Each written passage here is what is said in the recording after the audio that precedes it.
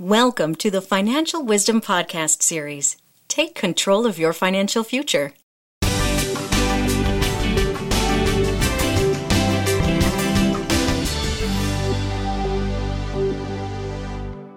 Financial Wisdom. Prevent credit identity theft. In this session, we are going to review some steps to help keep you from becoming a victim of credit identity theft. Identity theft has become one of the fastest growing crimes in America. It is happening to celebrities as well as ordinary citizens. Credit identity theft can be described as the unauthorized use of your identifying information to open new financial accounts or to use your existing accounts to steal money or charge items, leaving you with the bills. Even though there are laws that may provide some help if you are a victim, you should take care to avoid becoming a victim. Identity thieves are most interested in the personal information that would enable them to pass themselves off as you.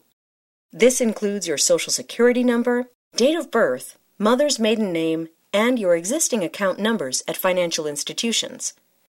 Identity thieves will try to get this information in many ways, such as stealing your wallet or purse with everything in it, taking mail from your mailbox, especially bank statements and credit card statements, diverting your mail by using a change of address form at the post office, searching through your trash for copies of statements that you've thrown out, and posing as a representative of your financial institution on the phone and asking about your account. To keep your information private, here are some of the steps to consider. 1. Carry as few credit cards as possible and periodically check to make sure you still have them.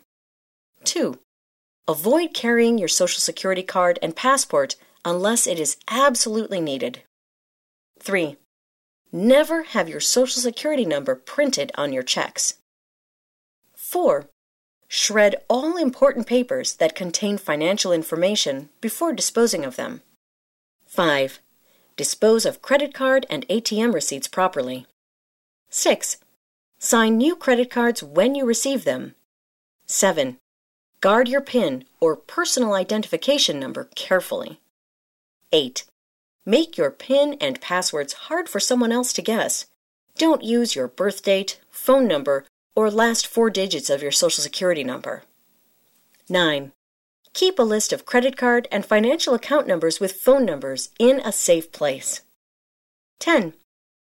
Guard against mail theft by mailing payment envelopes from a collection box instead of just raising the flag on your home mailbox. 11. Never give personal information over the phone unless you made the call or you know whom you are speaking with. 12. Review your financial and credit card statements very carefully for unknown transactions. If you see something unusual, call the institution immediately. 13. Periodically, order and review your credit report. You can go online at annualcreditreport.com or you can call the 3 credit agencies. If you see something that looks odd, follow up right away. While there are no guarantees that these steps will prevent thieves from targeting you, the harder you make it for them to steal your identity, the less likely you are to become a credit identity theft victim. Join us again for another Financial Wisdom podcast. And as always, thanks for listening.